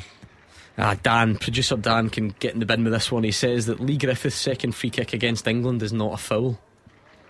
I did say earlier I wasn't going to get pedantic, but now I will, because VR wouldn't rule that out. Dan, there you go. The free kick would still stand, so don't dare try and take it away from us. But keep them coming on Twitter at Clyde SSB. which goal from your team's history would you admit would now have been ruled out by VAR? Let's see what else we can come up with. Peterhead 2, Stranraer 1, Scott Ross with the goal there. In our Premiership featured matches, Motherwell 0, Hearts 1, Dundee 1, St Mirren 0. So Bakayoko scoring for Tony Docherty's side, Lawrence Shankland scoring from close range for Hearts, and still nothing between Hibs Kilmarnock and St Johnstone against Ross County. Or is that perhaps not the case? Goal flashes with M&D Green Pharmacy. Hibs have taken the lead. Josh Campbell with the goal. We know Kilmarnock don't travel well. We know Nick Montgomery's side have scored plenty of goals in his time, but it's usually the picture when the final whistle goes that you need to keep an eye on. So we'll see early suggestions under his tenure that things can change quickly, and they often do, but for now Hibs lead by a goal to nil. Scored a good goal in midweek, Josh Campbell, I've got to say. Were you there? I love a Hibs and St Mirren game. Were you there? What were you wearing? 9 goals. I had a beautiful lovely suit on with a nice Armani shirt tie jacket and with a nice Hugo Boss overcoat, as they call it in these parts of the world. Looking dab I was. But going back to Josh Campbell, I was very impressed with him. Scored a good goal, and obviously adding that this afternoon. Hibs, of course, under Nick Montgomery, also famous for not being able to hold on to a lead. Well, his first game was against Kilmarnock, wasn't it? It's only won 2 out of 10 but I wonder at all those games how many times have taken the lead, because no problem scoring goals with the system he plays, but just so open at the back, and 2 central defenders who can't defend. I could, right now, stick me a pair of coppers on, I'll score against Hibs. They're poor. Steady. They're, honestly, Mark, they're poor. You take the throw in, open the gate, into the car park, long run, boom. Yeah, well, they were 2-0 up against Kilmarnock at Rugby Park and drew 2-2 in the end, so we'll see if this one's got similar twists. Were they 2 up against St Mirren? No, it was 1-1, 2-1, 2 each. Ross County was the other one, on Halloween. Oh, they'll lose goals. They always look like a team that. But maybe this is the day. Maybe this is the day the back door gets closed. My ball Armstrong will unlock that defence. We will see. Where are we? Still got you've got a couple of minutes on the teaser, so I won't even go through wrong answers. Just very quickly, one more on the question, Hugh. Excluding Ange Postecoglou, 6 men who have managed in Scotland have won the English Premier League Manager of the Month award since 2009. Name them. Come on, quickly, you've got a couple of minutes left. You have got a couple of minutes left. I'll quickly do some more wrong ones, actually. Bailey says Mikel Arteta, but he's never managed here. No. He also says Robbie Nielsen. Robbie Nielsen. Never managed in the Premier League. I'll tell you what, though, I like his move. Landed on his feet. Tampa, Florida, of all places. Brilliant, what a way of life. Be at that Disneyland every second weekend, wouldn't you? Not caring a jot what happened the day before. Oh, because nobody else would as well. The fans wouldn't even care.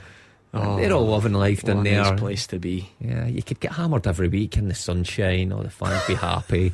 Oh yeah, Universal Studios and they talk about the Rovers. The phone's getting fired up as we speak, isn't it? From the Fir Park bench, Halliday, Gaffer, sign me in January, please, Gaffer. I bet she's kept in touch with him Sign through me this in just January, time. Gaffer. He wouldn't give up his Monday nights on Superscoreboard. I think he might. Coming live from Florida. I love patching him in. I love Clydebank dearly, but I don't know. I don't think it's as close. Via Zoom now.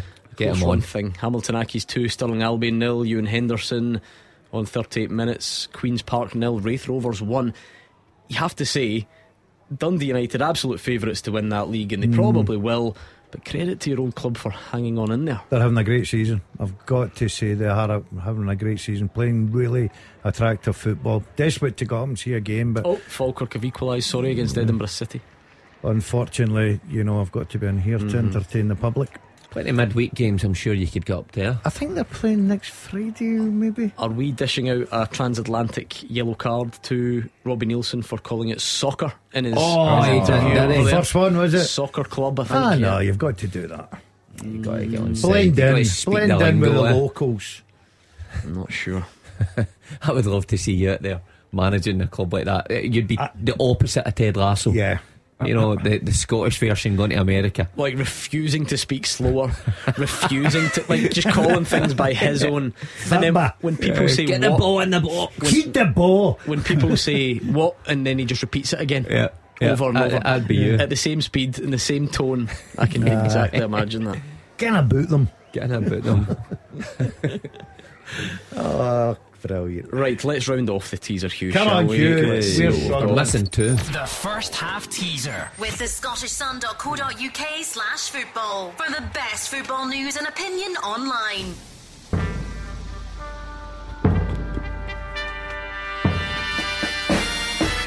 Excluding Ange Postecoglou's 6 men who have managed in Scotland have won the English Premier League Manager of the Month award since 2009. They are Brendan Rodgers, Sir Alex Ferguson, Owen Coyle, Stevie Clark, Alex McLeish and Martin O'Neill. Well done if you got it right, and lots of you did, and even the ones that couldn't get them all, some brilliant attempts at it. So well done to Jamie, who was in third place. Graham Nielsen was a bit quicker, but none of you as fast as Derek FM, who steamed in with all the correct answers. Well done to you. You are the winner of the first half teaser. Go on then, you two. We couldn't get two. Sir Alex Ferguson, Steve Clark. You're joking me. the brain power between us. Arguably the greatest manager this country's ever produced, and the current Scotland manager. Brilliant. I'm not sure there is any argument about that. He is the greatest Scottish manager. Oh, I know, but you know, it's just covering any possibilities. That's poor.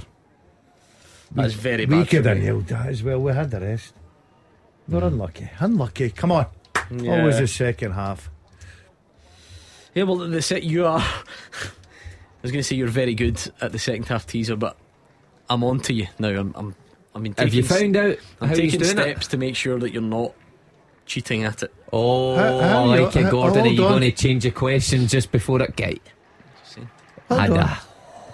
It was last week when you suddenly turned into an expert on the lesser known Chrissy Burke bits of Chris Burke's I know Chris Burke's career inside out. Who did they play for again? He played with Cardiff, Kilmarnock, Rangers, Rotherham, Ross County. Did he go to Ross County? Am I right now? Goals against again for Scotland. Who did they score against? 5-1, 5-2 Bulgarian, was it? When was that? Why did Scotland play Bulgaria? That cup, I can't remember the name of the cup. Yeah. He scored a brace. Boys, come on, what is it all about here? We'll see how you There's go. no credit to given to the Dazzler. Right, I'll tell you what, I'll play one more time. If I get this, will you apologise to me? No, never. Never? Right, okay. I need to get this. You'll have a system. You've got the system. I don't know what it is. It's a jigsaw system. Roger Hanna thinks that you've got an inside man in here.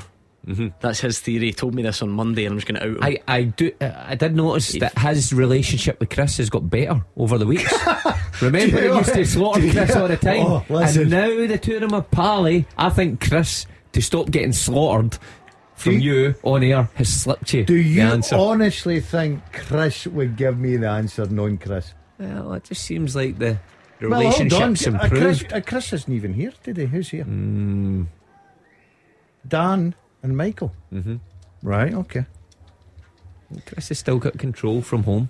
Oh yeah, I'm sure Chris is up texting me every 2 minutes. There you go, Dazzler.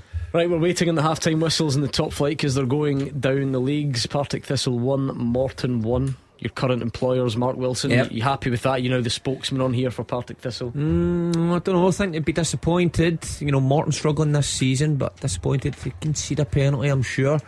But I think Partick will go and win that one, second half.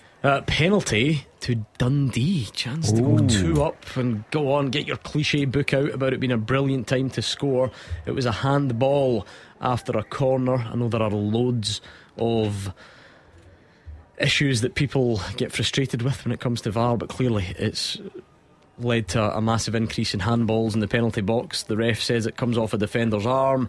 Looks like it'll be penalty Dundee. The Palmerston Pep is up against managerless Alloa 0, Queen of the South 0 at the break. Marvin Bartley Who's in charge of Alloa now that Brian Rice is? I'll probably be the assistant. Who was Brian's assistant? You'll know that, Matt. No, I don't. David Wotherspoon scored again. Told you it looked like a good signing. 2-0. Inverness 2, Ayr United 0. They don't Ayr travel to Inverness well. No. You've told us before. I just used to look at that fixture. Is that where you got the police escort? Yeah. That was brilliant out at Inverness. I had a lovely weekend until the Saturday night at 4:45 when the officer Campbell chapped my door and said, "Look, we've got 4 police officers willing to escort you to the team bus, Mr. Dale." Zach Rudden is going to take the penalty. What a chance this would be. What a chance it is for Dundee to go 2 up. He steps up from 12 yards. Does Zach Rudden? Has he made any mistake from the spot? Goal flashes with M&D Green Pharmacy. Absolutely not. Keeper goes the wrong way, and Dundee leads St Mirren by 2-0. Half time at Fir Park. Gabriel. Yes, half time here. It is Motherwell 0, Hearts 1. Lawrence Shankland's strike giving his side the lead at the interval could prove to be a huge 3 points to the Jambos and another hammer blow to Stuart Kettlewell and his side. Well, it was an even start, both sides making forays forward. Alex Lowry bent the ball past the post from 25 yards. Had a great effort early on, and Theo Bair had a free header at the other end for Motherwell. It was from a corner. He put it wide and should have done much better. But then Hearts started to get a grip on the game. There was a huge chance for Liam Boyce. A poor play out from the back by Dan Casey. The ball popped to Lowry, who slipped in Boyce, but he took far too long to take his shot, dragged it wide with his weak foot. The decisive moment came in the 27th minute. A deep corner from Lowry was met by Frankie Kent at the far post, nodded it back across goal, and it was turned in by the skipper. A proper forwards finish on the turn inside the post. Hearts then thought they might have the chance to double their lead from the penalty spot when referee Dave Munro went over to the monitor to check a challenge on Liam Boyce. Now the Northern Irishman felt he was smacked in the face by the boot of Dan Casey, who was rolling about holding his face. But the official stuck with his initial decision, and it seemed like the right one, and it was refreshing to see him standing by his on-field call, something you don't see too often. There's no big chances for the hosts, though. They are still in this, but Motherwell have to offer so much more going forwards. The crowd are restless here. They do not want to see the winless streak extended to 9 games. Half-time at Fir Park. Easy for me to say. Motherwell 0, Hearts 1. It's also half-time at McDermott Park. Roger Hannah. Yeah, and unfortunately it's not been a classic first 45 minutes. St Johnstone 0, Ross County 0. Goal-mouth chances at a premium. County had early penalty claims waved away by referee Nick Walsh when they thought the ball had struck Dan Phillips in the hand in the box. At the other end, Graham Carey was first to threaten. His shot blocked from an angle on the left-hand side of the box. Carey again showing a bit of attacking intent. Phillips breaking down the right crossfield pass to Carey, get into the box, but shot across the face of goal and beyond Ross Laidlaw's far post. Luke Robinson and Victor Laturi, they were booked for an off the ball squabble 6 minutes before the interval. And Scott Allardyce came forward for County. His shot blocked bravely by Ryan McGowan, who needed treatment after being felled by the shot. Allardyce again threatening moments later. His next effort though held easily under the bar by Dimitar Mitov. That's been it so far, Gordon. It can only get better in the second half. At the break at McDermott Park, St Johnstone 0, Ross County 0. What about Easter Road, David Friel? Half time, Hibs 1, Kelly 0. Josh Campbell at it again. He scored against St Mirren in midweek, and he has put Hibs ahead at the break. I think Kelly will probably be kicking themselves. They've been well in this game, but Martin Boyle has been causing them problems all afternoon. He's been so lively. He set up Josh Campbell for that opener. Nick Montgomery's side, they've been okay, a bit of a mixed bag. They're trying to play out from the back all the time. It's not always working. In fact, they're playing themselves into trouble quite a lot, so Kelly will get chances in the second half. But Martin Boyle, he's been a standout, so sharp. The goal ruled out for offside, and then should have scored only for Stuart Finlay to make a really good recovery tackle. Kelly were lively for the first 25 minutes, mostly. Some chances, Liam Donnelly probably the best of them. He brought down a corner, lovely touch, and then lashed the ball over the bar from about 8 yards. Hibs started to click from the half-hour mark. Daly, Martin Boyle everywhere. He created Campbell's opener in 37 minutes. He found space in the halfway line, stormed forward, thought he was going to shoot, and then he just slipped a pass to the midfielder, and he supplied a low finish behind Will Dennis. Hibs should have made it 2-0 before the break. Dylan Venti's been pretty quiet, but sprung to life. He headed straight at Will Dennis, and then he dragged a shot wide from 18 yards. So Hibs will be happy. They are on top, but they have thrown leads away recently, and Kelly are definitely still in this. Half time, Hibs 1, Kelly 0. Half time at Dens Park, or the Scott Foam Stadium as it's now known, Dave Galloway. Yeah, half time here at Dens Park. It's Dundee 2, St Mirren 0. Dundee almost made a perfect start. Zach Rudden with a great run down the right hand side. He cut inside, then crashed his drive off the post. The early pressure paid off after 16 minutes when they took a thoroughly deserved lead. St Mirren couldn't clear properly from a corner kick, and Amadou Bakayoko pounced about 12 yards out to thump the ball home. Saints were enjoying a good share of possession but creating very little of note. Colin McMenamin had a go from the edge of the box but dragged his drive tamely wide. The home team looking very comfortable, and they carved out another opening when Lyle Cameron set up Luke McCowan, who shot straight at Zach Hemming. The visitors spurned a pretty decent opening when Kanu Bacchus, he was well positioned. He had a fresh air swipe at the ball when the cross came in from the left hand side, and then in added time it was 2-0 to the D's. A corner came in, the ball came off a Saints defender's hand, and Zach Rudden, cool, calm and clinical spot kick, he sent Zach Hemming the wrong way. So at the interval, deserved advantage for the home side. It's Dundee 2, St Mirren 0. Taking your calls on Scottish football. 0141 951 1025. This is Clyde One Super Scoreboard. Half-time scores in the Scottish Premiership: Dundee 2, St Mirren 0, Hibs 1, Kilmarnock 0, Motherwell 0, Hearts 1, and St Johnstone 0, Ross County 0. In the Championship, Airdrie 1, Arbroath 0, Inverness 3, Ayr United 0, Partick Thistle 1, Morton 1, and Queen's Park 0, Raith Rovers 1. In League 1, Alloa 0, Queen of the South 0, Falkirk 1, Edinburgh City 1, Hamilton Accies 2, Stirling Albion 0, Kelty Hearts 0, Cove Rangers 1, Montrose 0, Annan Athletic 1. In League 2, East Fife 0, Dumbarton 1, Elgin 0, Bonnyrigg Rose 0, Forfar 0, Clyde 0, Peterhead 2, Stranraer 1, and Stenhousemuir 0, the Spartans 1. The English Premier League to finish then, a full-time result: Wolves 2, Spurs 1. At the break, Arsenal 1, Burnley 0, Palace 1, Everton 1, Man United 0, Luton 0. And that is your lot in terms of half-time scores. We'll get the second half started next.